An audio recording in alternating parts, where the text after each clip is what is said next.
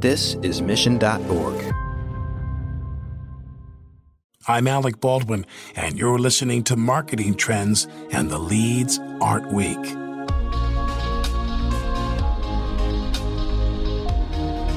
Hello and welcome to Marketing Trends. This is producer Ben Wilson. Today's episode features an interview with Francesco Leone. Francesco is the founder and CEO of GoEye Strategy.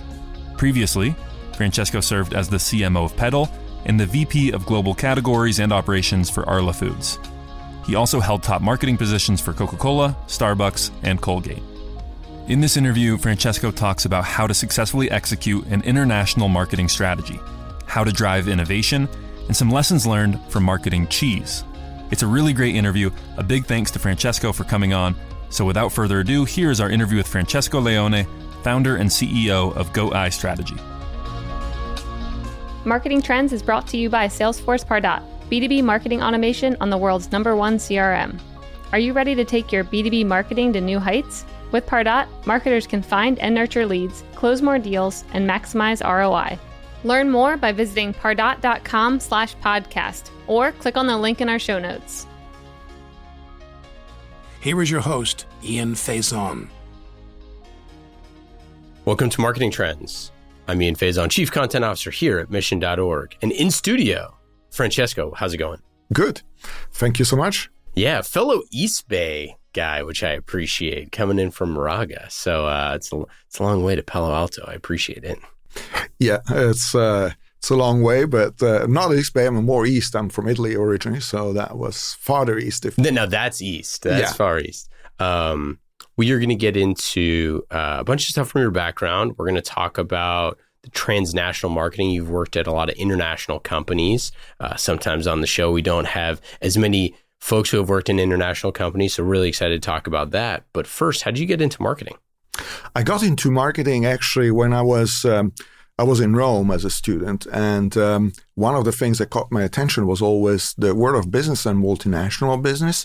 So it's kind of, I was intrigued by all this consumer goods company, big companies, and discovering more, going into when I was in university. And again, university in Italy is more academic, more theoretical, so you don't have really marketing. So it was more economics and whatever. I got intrigued by a lot of those companies being driven by those by marketing. And I looked at, I started talking. I was part of a member of a Youth Student Association, International Student Association in business, and started learning more about some of those companies and businesses, and look at the marketeer as a central role.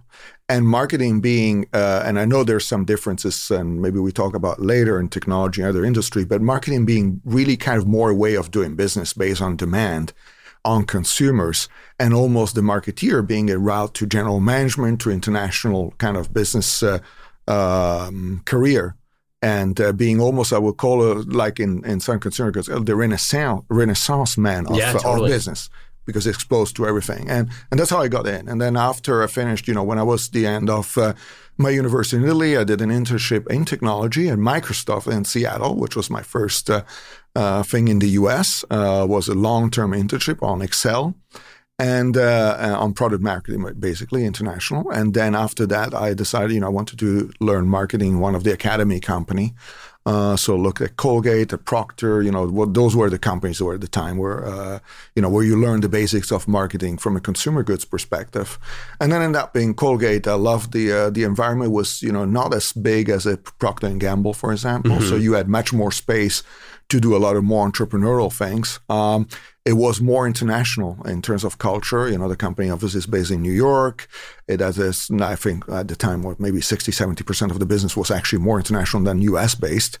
And so actually it had a good feel in terms of team and everything. So did an internship with the marketing director, which happened after to be the CEO of the company. And then entered, and did the whole career from assistant brand manager and so on until, moving international. Yeah. And, doing stints at places like Colgate, Coca-Cola, Starbucks, learning from iconic, brands.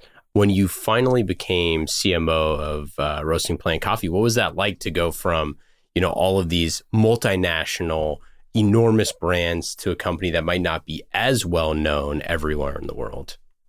Well, I think when it's, Roasting Plant was more like a startup, really. So was really using all the experience that I had. And sometimes, obviously, because when you go in a company that is that size in a market, obviously, you don't have all the access to data, to information that you would have in a big companies. And that's where your intuition, which is based, obviously, still on data, on science, on everything you learn, actually come into play.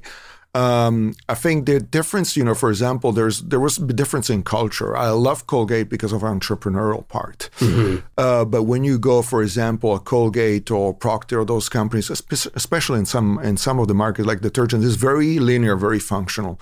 And I take sometimes the analogy between Colgate and a Coke, for instance, that in Colgate is like you learn to, I don't know, if you're a pilot, you learn a Piper, a small engine plane, whatever.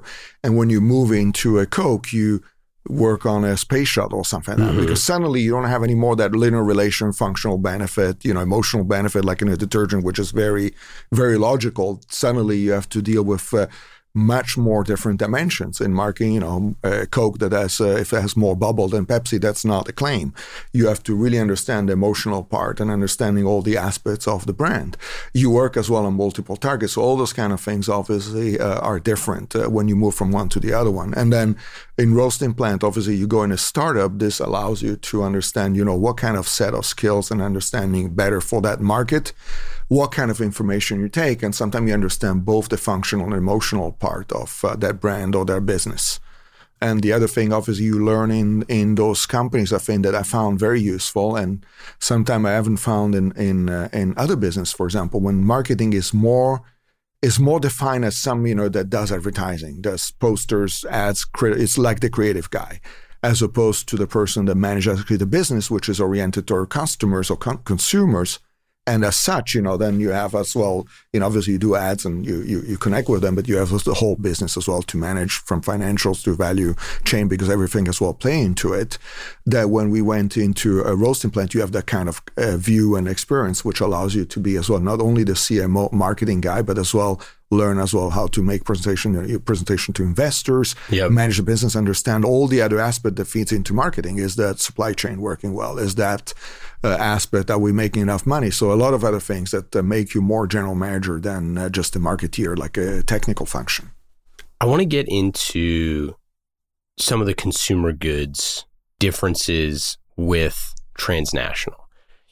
You've worked for obviously companies like, Coke and Starbucks, and we'll get into the Arla Foods, but you have these companies that have products that the packaging could be different, the positioning could be different.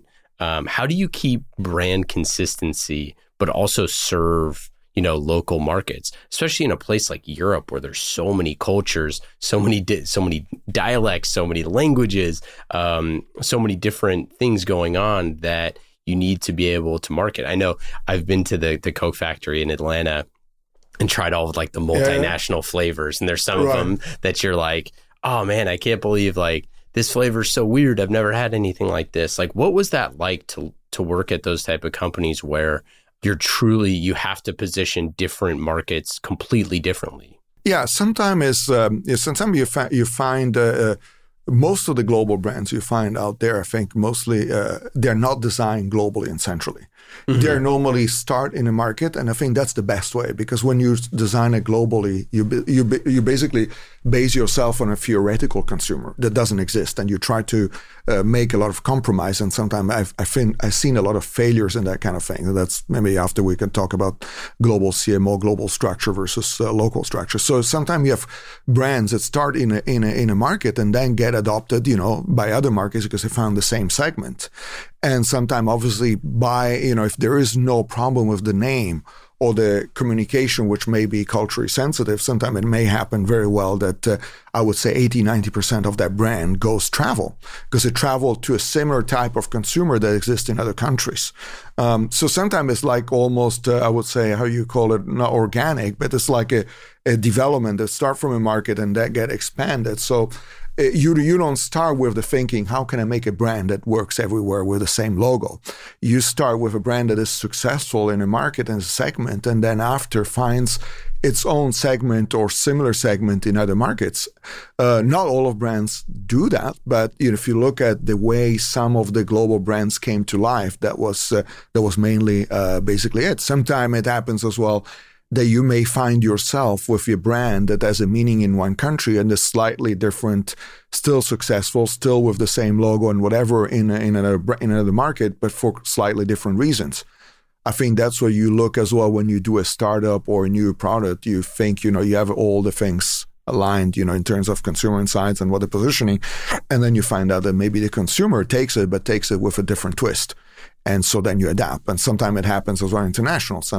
All the brands mean all the time the same. Even at Coke, we had some slight differences on how the brand was perceived. Although it was the same logo, the same color, the same kind of sometimes type of communication, but the perception, the way consumer looked at it or whatever was slightly different in different markets. Yeah. But that didn't influence, obviously, you didn't have to make dramatic change.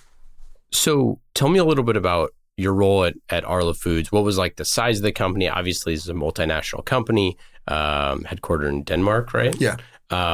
What were you working on there, and what was kind of the scope of the challenge? So there was a company, was a co-op. It is a co-op, actually. It's one of the biggest co-op in the dairy industry. So I think it's number 6 or 7 in the world. Mm-hmm. And so it was based in Denmark, and it's a global in terms of it goes everything dairy, B2B and B2C. And I was responsible for specialty cheese, which is very good because as an Italian lover of good food, I cook myself. That was almost like a dream from that kind of personal passion. Oh man, I mean, we have a channel on in our Mission Slack that's just dedicated to cheese because we love cheese so much. Yeah. And that was actually a surprise for me because, normally, as an Italian, I would eat cheese, Italian, French, whatever, Spanish, and actually Scandinavian had very good cheese.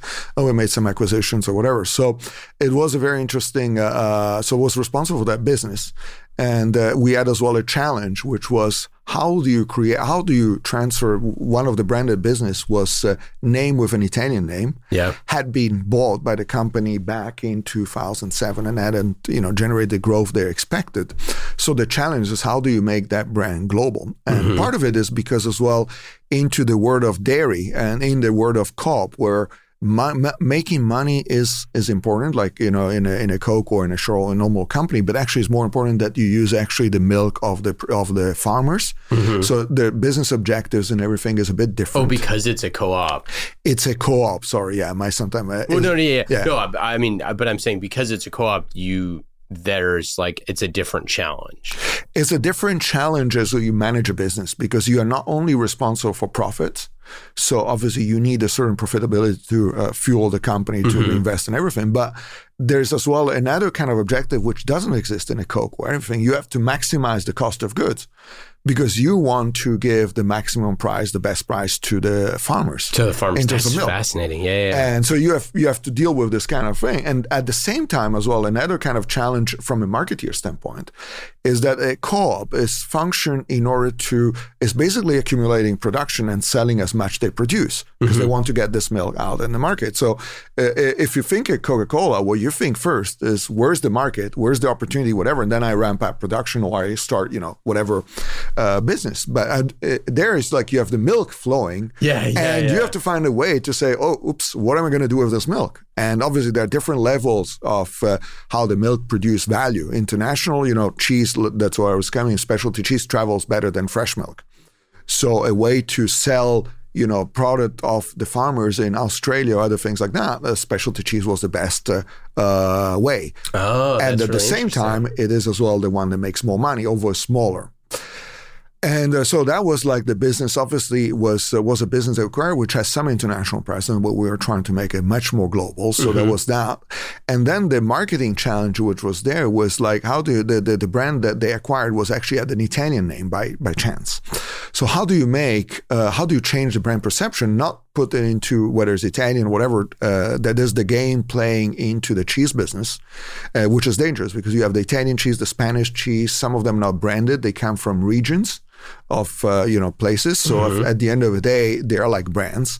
So anytime you talk specialty cheese, you don't want to be confused.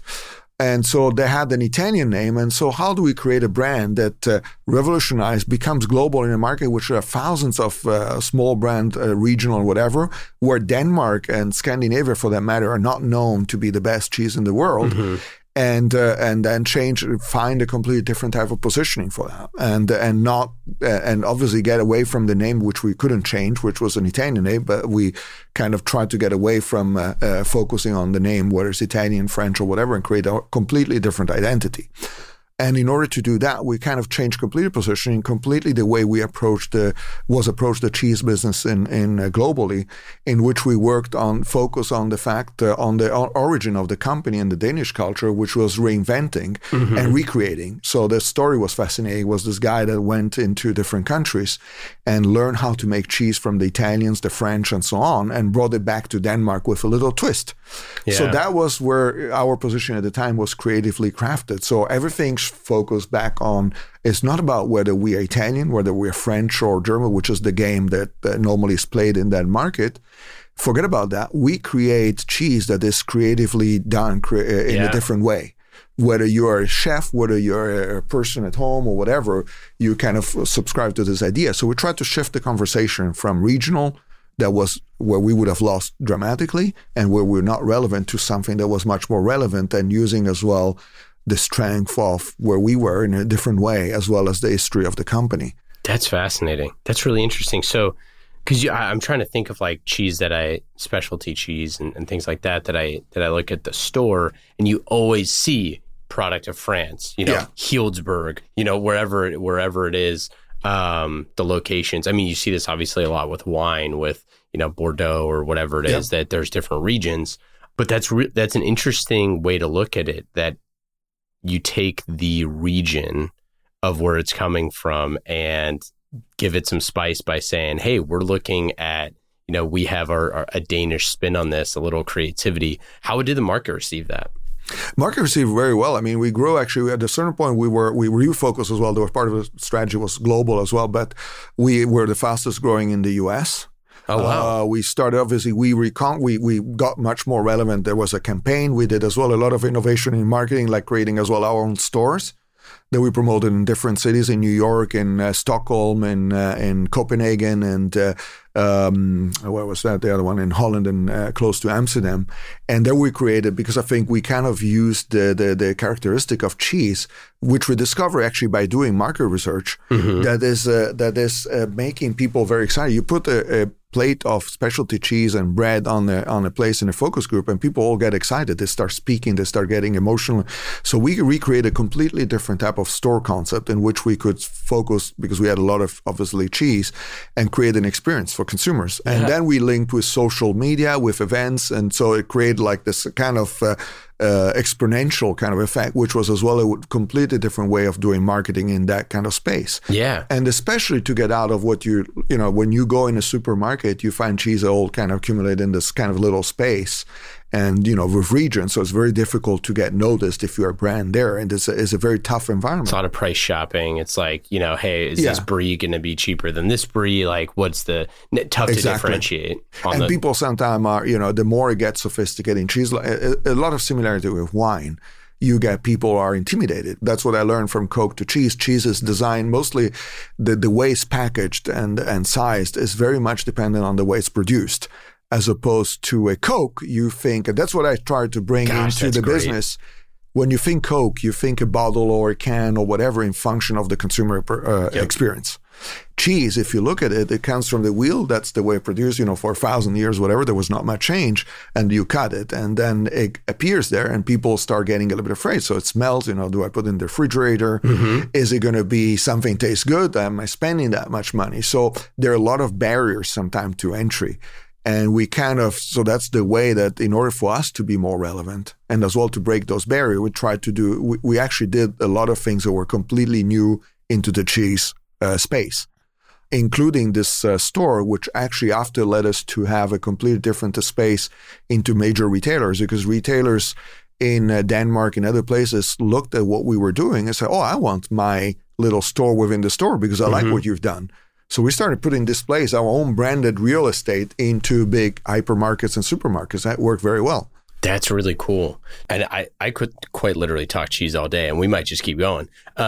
So I should have brought some. I know. I'm like, there are some very good ones at my local market. I know our producers are going to listen to this and be like, "Could we get some cheese?" So I think it's really interesting that you talked about packaging and the utility, because I think one of the things with something like Brie, or like you look at Starbucks, with coffee.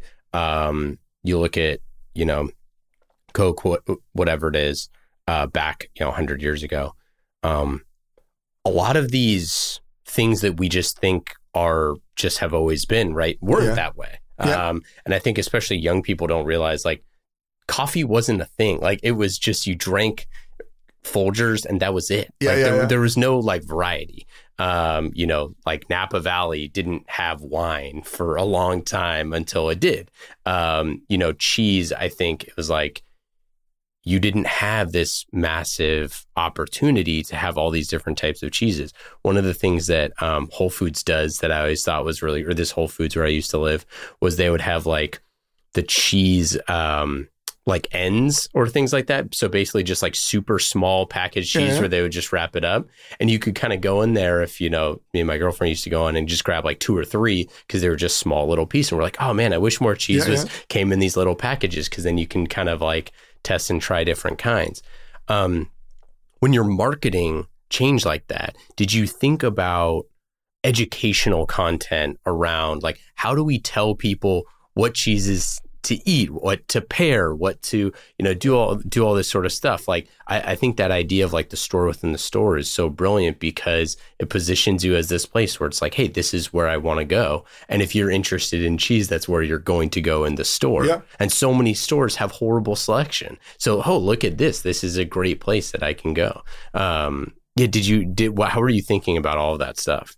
Well, cheese is highly experiential, and I think that's what brought us to as well to do the store within the store, because it was completely under leveraged into whether supermarkets or other things like that, and that was a bit the barrier as well to entry. People didn't have tasting, didn't have like any trial size or anything like that. So we started using different type of tools which were not part of the category, which is, it was managed by farmers in different places, great cheese, but no marketers. Mm-hmm. Yeah. So, the store was one part. And then we started obviously linking the store with events.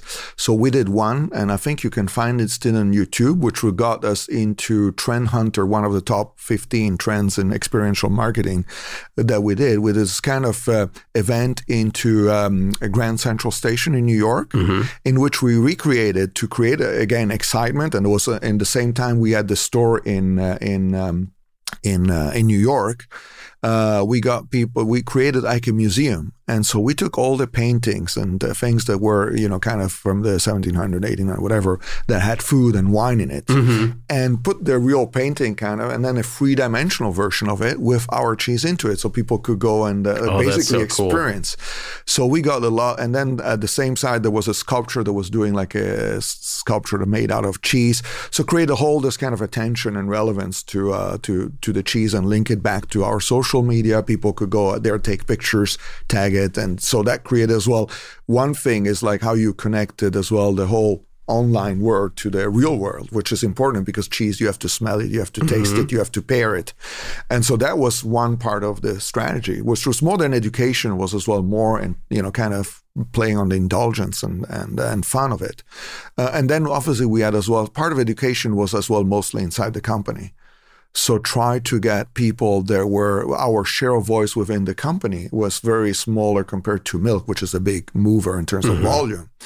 So we created as well a kind of internal marketing program to create much more excitement between all the key accounts and everybody that was globally, to get much more of the fair share of focus on our business. And by doing that, we created training that people came and tasted the different cheese with wine. So they became like, we played on the passion, on the fact that, milk maybe makes your goals and everything better, but actually our business is much more fun. You make, still a lot of margin in terms of financial, but as well, you get to play and speak about things that are much more fun. And then obviously the advertising, everything was focused as well on this creative base part to teach consumers that, there was a type of different flavors, and cheese was exciting. And we kind of create new ones, which was not necessarily just the traditional one, but played on different type of things that were unique in the market. And then obviously packaging and form was started playing a much more role for us as well, because education again is more like like your point before, you were excited about those little pieces, and so how did we get people to try more in different ways? So we started working, and I think they launched it recently, obviously after I left in Sweden, this puffs. So using a technology, I think you have it in Moon Cheese or something like that in Starbucks. So taking real cheese and using a kind of technique to make it look like a snack. So it's dry. It has, shelf life is much longer, everything else kind of, but it's still 100% the cheese. And so people could snack on it, taste it, but in a completely different way. So we started working on all those kind of aspects to get in more into the house, get the frequency higher. Well, I mean, I think it's such a difficult challenge to look at something like Brie.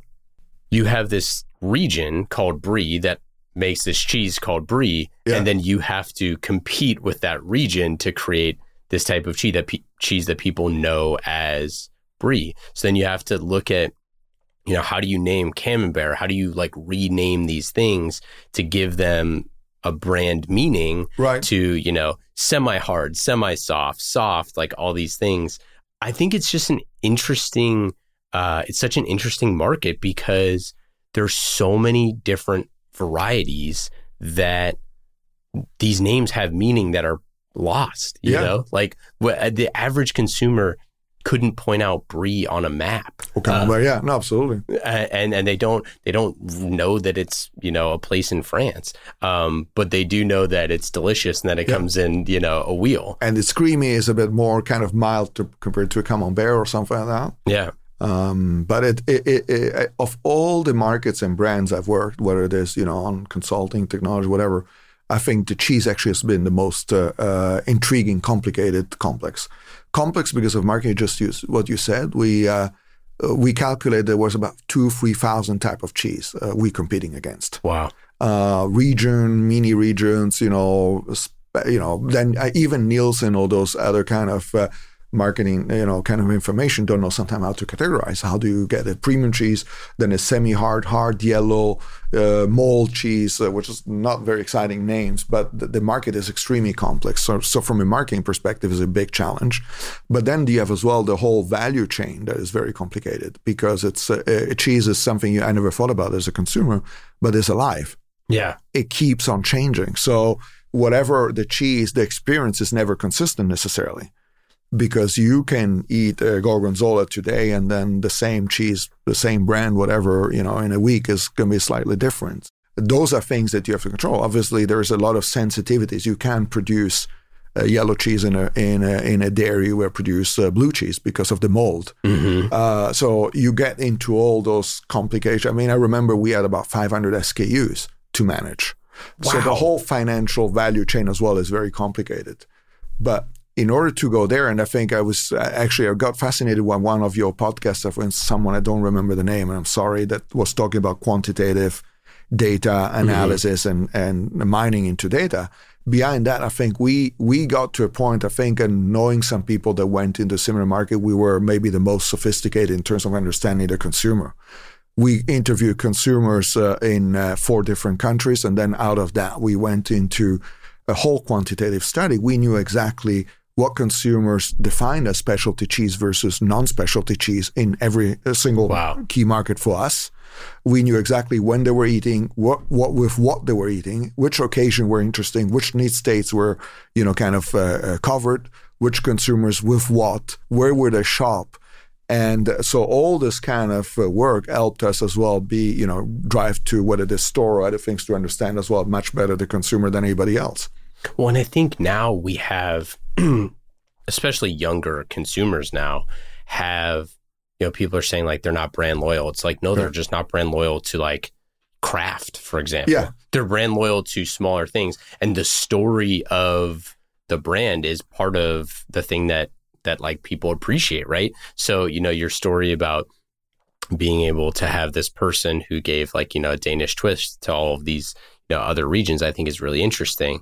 And with so much variety, there's a lot of business value. There's, like you said, 500 SKUs. That's crazy. It's a lot of complexity, but it's also potentially a very advantageous position because you have, such a, you have people like you who are working on the problem. Did you ever think about doing a like cheese of the month club or did you have one of those or something? Because I always kind of feel like those type of, the subscription models, which are obviously very profitable, but also I think a lot of people, who love cheese, love the variety. They love the different types of, sure. Hey, this month I want to try like a couple different things. I'm just curious if you ever looked at that. It's a good point. We didn't do actually. It was not necessarily cheese of the month, but we used some cheeses in some kind of seasonal. Oh yeah, I would say almost promotional aspects.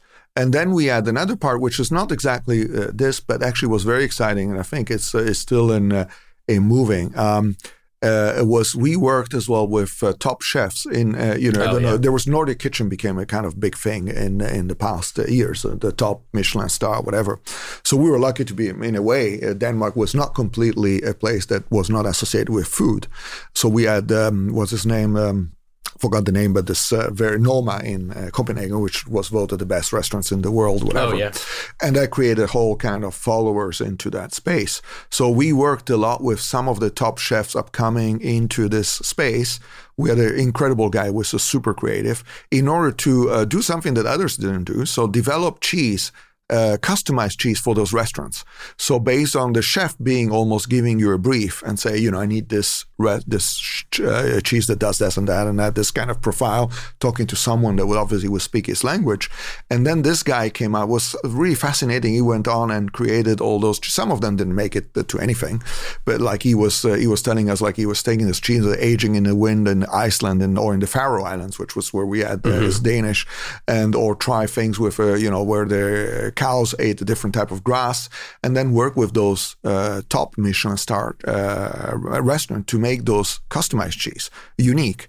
And then after a period, obviously those cheese from exclusivity, they will go and become cheeses into a premium line that we had in certain markets, whatever. So we're trying to expand as well this concept of working with chefs globally to say how, cheese has always been obviously something organic grown in, farmers in the mountains, whatever was a traditional thing. But what about if you go the other way around and you say, the top chefs, whether it's in Germany, whatever, they have different type of way of cooking. They brief us and we develop cheese. They're customized they're made uniquely for them based on certain characteristics. Fascinating.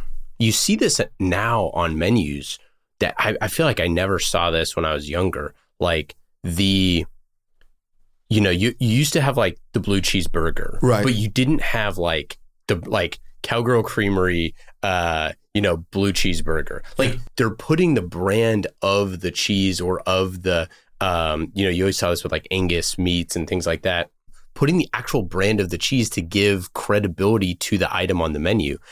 Taking that a step further with having the chefs actually be a part of the creation process is fascinating. I like that you actually you mentioned the burger, because that was one of the things, innovation as well, talking about innovation and education of consumers with it actually around the world. We discovered, again, consumer research and insights and understanding. We figure out that basically, to your point, blue cheese became like a factor in a lot of premium burgers. People started becoming exciting. And so we took a cheese that was like, when I look at it the first time, we had this blue cheese, Danish blue cheese, which is unique. It's like a DOP, whatever, you cannot make. It's just made in Denmark, and we were the main producer, but was super boring. It was sold in slices in supermarkets, and people had no clue what was that. It was sold in slices? No way. It's slices, pre-sliced. It's nice. Yeah. It's sold as well in different formats, but the slices, but there was nothing written except Danish blue, and people would have no way to know. That again is a very producer mentality. Yeah. And so we look, what is the occasion? Actually, we can use, without revolutionizing anything, without having R&D involved in anything like that, you can actually take those slices and, based on the consumer insight, rebrand it completely, and we rebranded as Burger Blue. Oh, that's so So good. it became seasonal, a bit like you're saying, on the season of burger or grilling, whatever. So you can make with super premium cheese already sliced, prepared. You can put it in a burger at home, when you grilled and everything like that. That allowed us to create another occasion. So again, like in consumer market, you learn a lot about, okay, how do you address need states and occasion?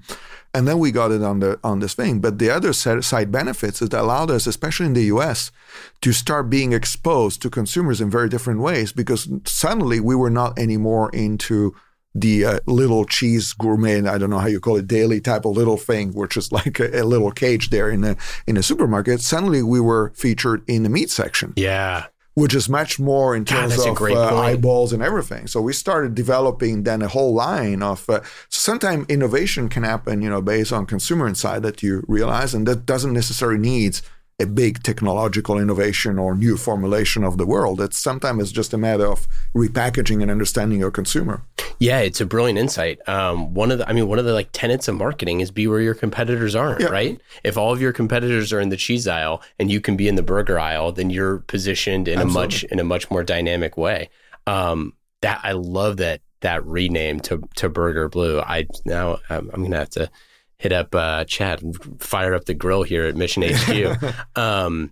So when you were like rebranding stuff like that and thinking of the utility of the consumer, which I think is brilliant, I love how you said you didn't have to go to R&D. You didn't have to consult any part of the business other than just, hey, this is just packaging. It's purely a marketing brand play. How did you market that? Were you buying ads? Like, were you paying for, digital ads? Were you buying billboards? How were you marketing that stuff? That was actually done by the local market. And by the way, to be fair as well, the idea as well came from consumers as well, by someone in the US, because the US was a major market where we actually started this innovation, which come again to where you decentralize and where you get your consumer insight in a global organization. That was really originated in the US, which was the biggest burger market. So it was obviously the business was not that big, so we didn't go into, except now I think, into advertising, more kind of print or TV or whatever. So it was very much digital, a lot of in-store activities, because again, as local, for example, we worked as well with the grilling, not the grilling company, how you call it, the ones that make the grills. Like Weber. Yeah, or whatever. So there was a lot of experiential marketing. We did a tour with a chef at the time. Again, US based. We actually had I don't know if they still have it right now, but we had a very solid agreement with Michael Simon, the chef. Mm-hmm. He was like spokesperson for us, for Castello, and he as well showed up at our store in New York. And then actually we had him as well. One of the activities we did globally was to partner with at the time Weinstein for a movie with Bradley Cooper, which was the chef. Was burned. Yeah, that is great. So it seems like one of the new things that we touched on a little bit earlier was about packaging, but taking the wheel and breaking the wheel. It's like Game of Thrones. Yeah. Taking the wheel of cheese and making it into just a smaller slice. It seems like the slices have gotten smaller and smaller and smaller. Yeah. I'd imagine that I don't buy a wheel hardly ever unless I'm going to like a party or something like that. You just buy the slice. I'd imagine that position, and then the pre-slice having big slices, that was a big thing. I remember when that came out, and it's like, oh, now these for the or thicker slices or things like that. Was that like a conscious decision based off of consumer insights? To go, into it's like from like sell the wheel versus start packaging individual like sections of the wheel instead of the larger one. Well, the section of the wheel sometimes is a more business that goes into the retailer. So they have the daily section, and they will get a different type of package from us, almost B2B, if you will. Oh, okay. And they cut, and then we give, they kind of brand it in a different way. So it's a pre-cut and a wrap around in front of you in the daily, and sometimes normally it's considered higher quality for some reason. And then you have the pre-packaged that is more like a packaged good thing, same cheese in a different section that is sliced or, kind of in a little packages you saw as a cream cheese or whatever. Exactly like you have a Coke or anything like that.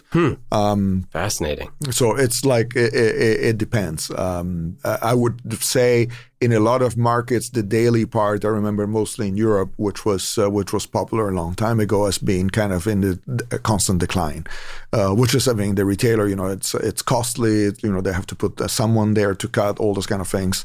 I think Whole Foods is like almost a consultant there. Yeah. They kind of pre-cut, but there's this guy. I think they did even an ad, obviously, on the fact that the guy is a specialist on cheese. Absolutely.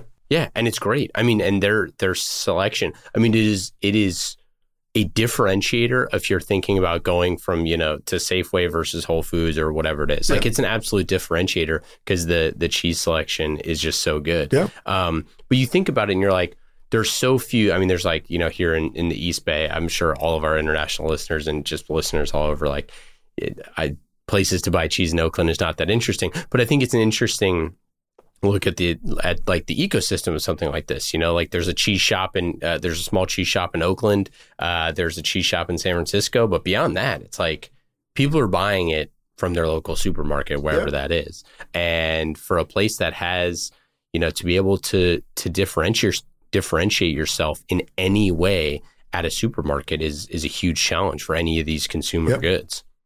And cheese is a highly experiential product. It has its barriers because of the cost. I mean, I remember when you go to Whole Foods, a little piece of cheese, which Italian cheese, it costs like for $20. Yeah, which is great. And obviously, people are more careful when they go there if they don't know what they're talking about, because a lot of the cheese is not clear what it is. However, from a marketeer perspective, if you would have the resources or the channels to convey that, and it fits into your brand strategy, cheese is a nice product because it has a lot of history. Mm-hmm. We bought a small company in Germany in the mountains.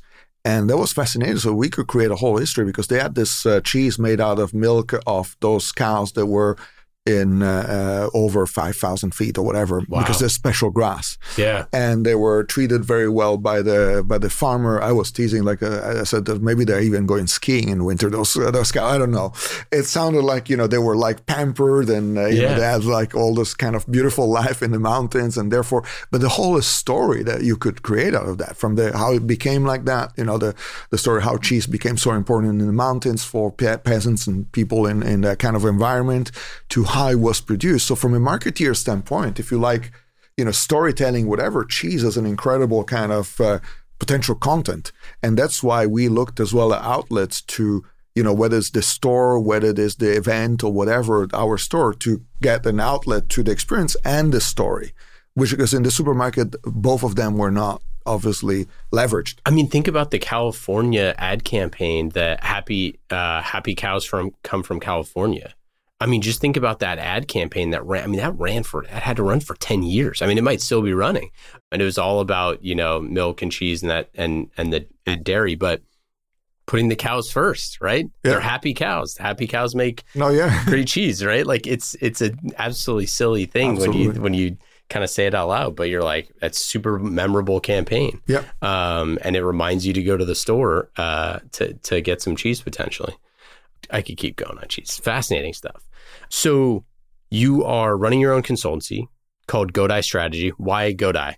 Godai is like a good marketer. Obviously, I was trying to find a name or a positioning that would reflect certain things that I really actually like and which I'm passionate about. And I was a big fan of biomimicry, which was like, from my old times, or when I was in school. I don't want to go back into days, but I was fascinated about if it was not a marketing, I wanted to be a physicist or something like that. So I was curiosity. But anyway, going back into biomimicry being one of the interesting parts of studying, animals, plants, and whatever, and understanding from evolution what we can gather in our world. I mean, from engineering to everything. I'm totally with you. By the way, I love biomimicry. Oh, yeah? We were working on I wanted to do a huge, I wanted to do a podcast series. Anyone listening who wants to pay for this, let me know. I wanted to do a series on a podcast series on biomimicry. Because I just think it's just so fascinating. Like it's all the innovations that happen from, gecko feet to Velcro to, all these different things. It's just fascinating. So anyways, I'm totally in on the biomimicry. One part of it, actually, I'm working maybe with a biomimicrist, whatever, I don't know how you call it. And we're working on something that is not necessarily what people think, Velcro, like you said it, whether it's a spider web, all those are the most popular. But there are a lot of other world of things that are applied, including organization. So looking how ants and that kind of what we call superorganisms are organized, and how do you transfer that into innovation processes or way a company organizes itself from the hierarchical model, which is in crisis or whatever. So that's a completely different type of thing. But coming back to Goutai, I was fascinated by the fact that goats, if you look at them, they have this kind of weird eyes. They have like almost horizontal. And part of it is because they have the system. They can see, I wouldn't say 360 degrees, but almost. So they have a view that is extended almost like an IMAX for us, you know? And, it's like widescreen. Their eyes are basically, it's like a horizontal box. Right. And they can, it allows it looks fascinating, and the way they see, and a part of it is because, part of it is the way it is like this is because it allows them to see predators coming from behind or below. I think there's a whole point of how they move their head or their eyes, the field of view. And I thought that's a great metaphor. First of all, obviously, it potentially got our attention. Like you say, what the heck? What is this guy doing? You know, Goutai Italian with a Goutai company in Bay Area. It's a weird combination, isn't it? But as a good marketer, you have to find something that kind of gain, first of all, awareness, if you will. And then it was a metaphor of what really I like in different dimensions. First of all, I think I see Goutai because it's extended view. And I think a lot of companies, or what I experience in innovation sometimes, is like a lot of companies are very focused on what we call a frame of reference, whatever, which is very close to them. They're close competitors. So if I'm Procter, we're fighting against the detergents of Colgate or whatever. And a lot of time, disruption and destroyment of some categories or brand happens from completely different categories. So how do you extend the view? How do you get into consumer research, into strategy thinking that says your competitor is not exactly what you normally see in front of you and you have almost every day? Sometimes the biggest disruption in your company, iPhone being one of the things that this, if you think about cell phones and everything, comes from a completely different angle of another industry, another category, which comes in and revolutionize yours if you don't see that coming. I see. So that was one of them. The other metaphor is coming back to international is how do you broaden your view and understand much better global markets? So how do you see, it's all about, how you extend your vision, whether it is the way you think about innovation and competition, where it comes and define your market, but as well how you broaden your view in terms of how you look at market research, or as well how you look at international markets. So I found it a perfect metaphor of what I learned in my career, but as well what I'm passionate about. And that's why I came out. And on top of that, there's a name that raised the question. So why did you come out? I didn't want to go with something, strategy, something so-and-so, whatever. No. I like it. No, and I think it's just a fascinating way of, pardon the pun here, looking at things.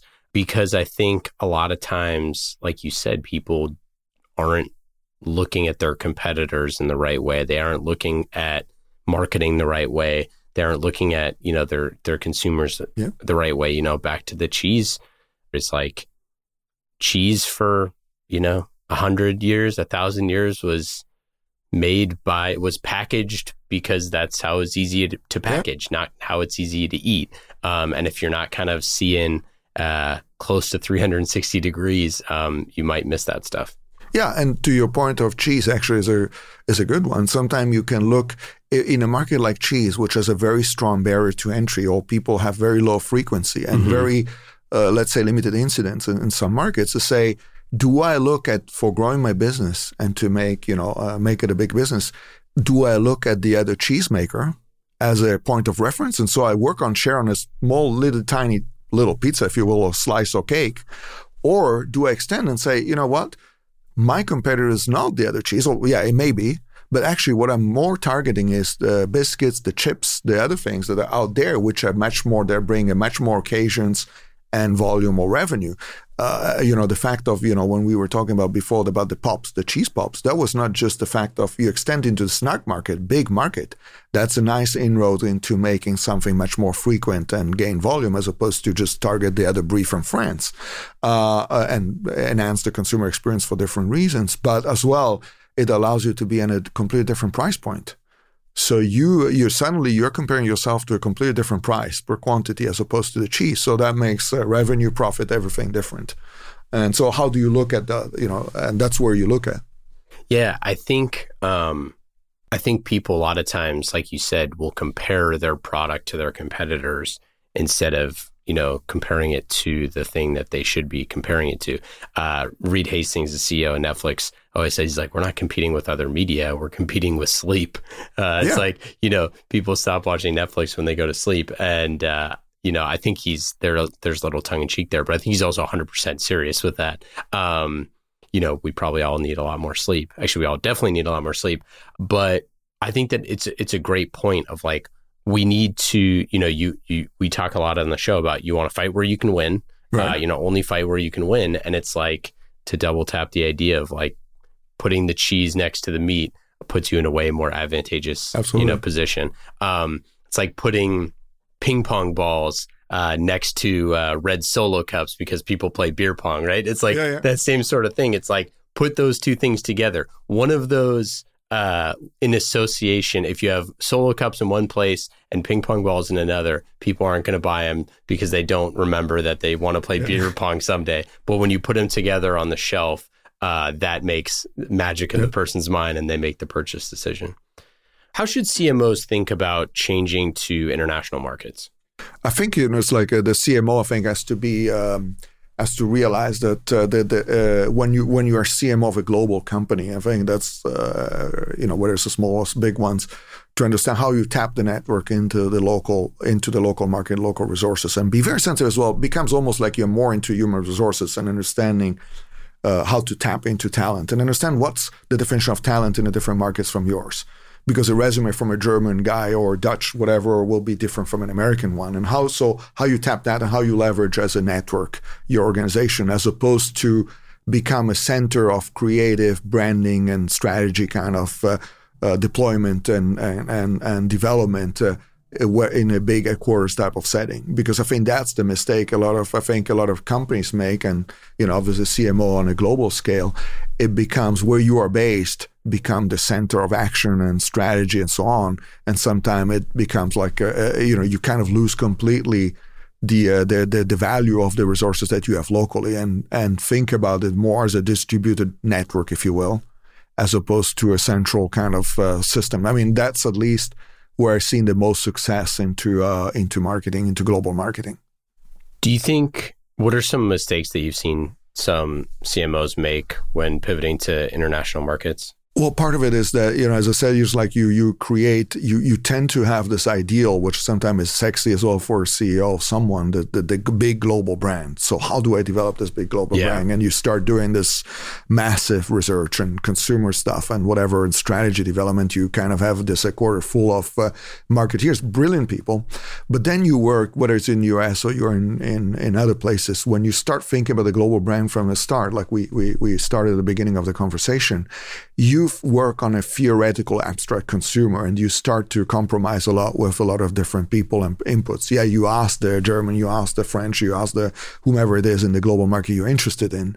But then all becomes like a little Frankenstein in the brand. Yeah. And I've seen a lot of disasters or projects that never ends in that kind of space.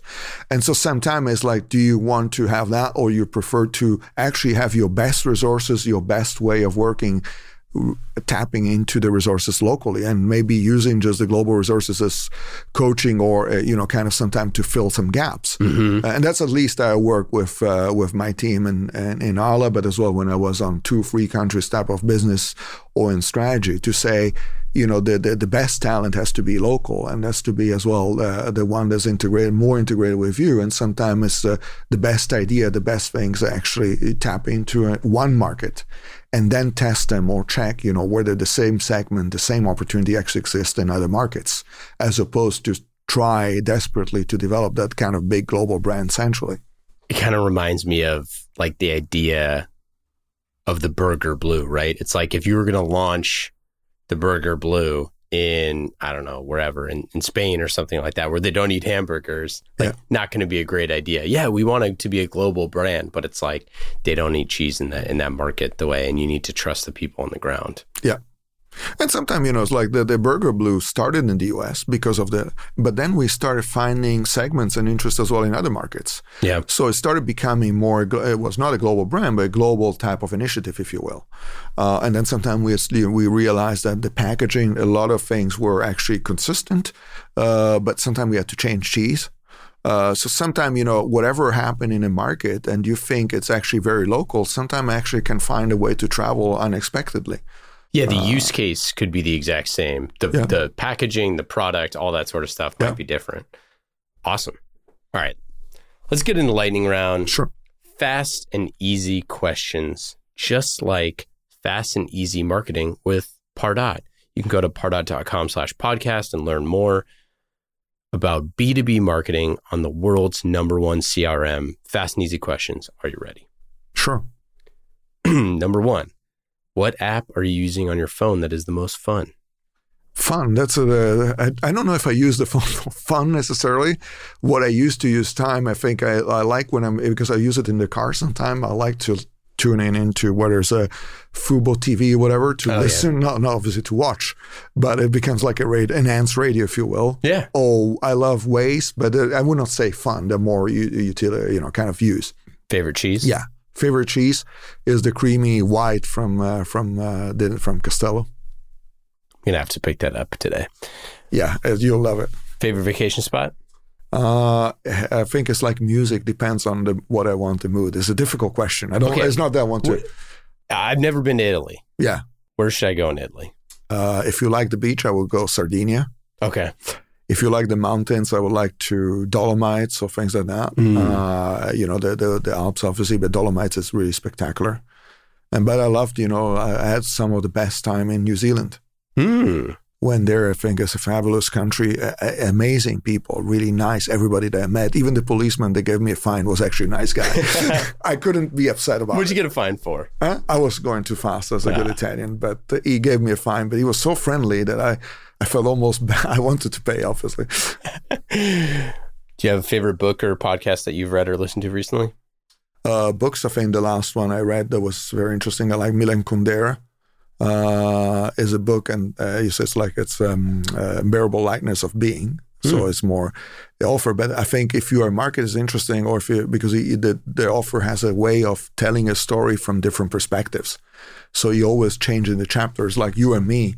So he sees the perspective, the way I look at you, I get upset for something, whatever, and then it completely goes into your mind. And another one, to make an example in this situation, and then take it from that perspective.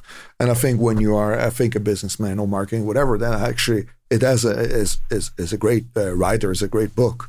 But as well, it helps you to think as well, what is try to think yourself in other people's shoes, whether you're managing them or whatever. And that's an incredible way of telling a story, the way he does it. What do you do for fun? I play soccer on Saturday and Sunday morning with a group, so it's a great workout. Soccer, it would be football, I would call it, but we understand, so I like that. Running, a lot of fun, sun, normally in California, or I like sometimes to hike, take the dog to a long hike in those beautiful parks here around here. What is your best advice for a first-time CMO? Oh, that's a good question. I think it's... I would take my time. It's counter to all the other advice. Sometimes there's 100 days, 90 days, you have to achieve. But I learned one of my best bosses in my career was a Spanish guy in Germany. And I remember for the first, actually 5 months, he didn't do almost anything. He was very listening, obviously the business was moving, but no action. And I think part of it was he really took the time to understand, properly the way the people, the culture, the challenge were. And then he started moving. And I think sometimes we are pushed, by the culture as well, the tenure of a CMO or whatever in any business to act immediately because you have to show off, the fact that you have to have a quick win, whatever. Mm-hmm. But sometimes that kind of eagerness and whatever may make you make mistakes. So sometimes, the best is, as well to take your time to understand because a lot of those jobs, organization and situation are kind of challenging and complex. So that's what I would do. Maybe counter, maybe not take a year, but take some time. What are you most excited about for the future of marketing? I'm excited about the two things. One, the macro trend that are happening right now.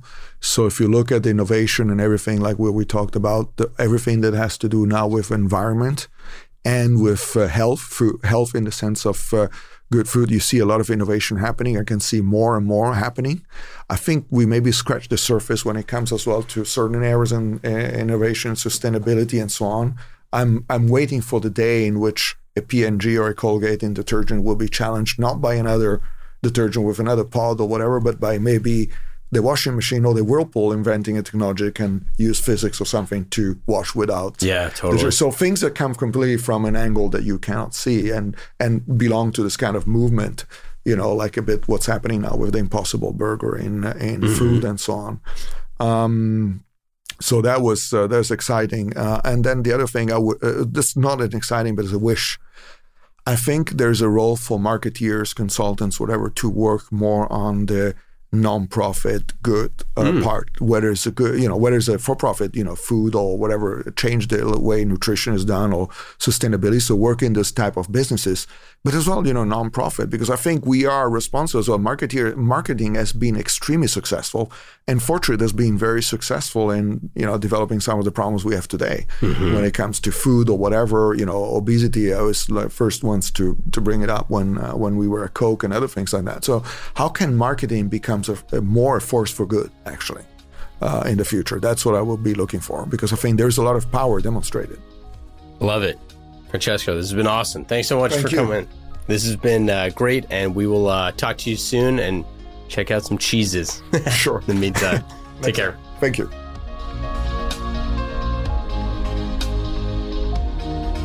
Thanks for listening to this episode of Marketing Trends. Marketing Trends is brought to you by Salesforce Pardot. World-class B2B marketers use Pardot to generate and nurture leads, close more deals, and maximize ROI at every stage of the sales cycle.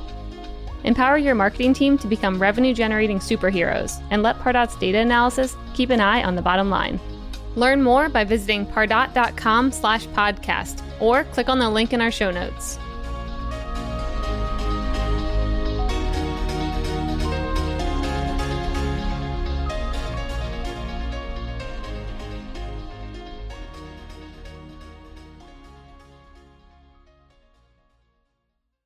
You have 8 seconds to make a connection or risk a click away onto the next topic. The difference lies in your ability to deliver relevant experiences to your audience across devices and across channels. But delivering on a really great experience is impossible without the right people and the right technology. You've got the right people, but your technology choices will make or break someone's experience with your brand. At the center of gravity of your digital experience, Brightspot Content Management System can deliver relevant content, personalized experiences, and cross-channel synergies to create unforgettable brand experiences, so you can be a bright spot in someone's day. Head over to brightspot.com/marketing trends to find out right now. From global crisis to hunger relief efforts, the messages you deliver save lives, inform important decision-making, and help keep communities safe and sound. The speed and scale of your content needs to be delivered faster and on a much larger scale.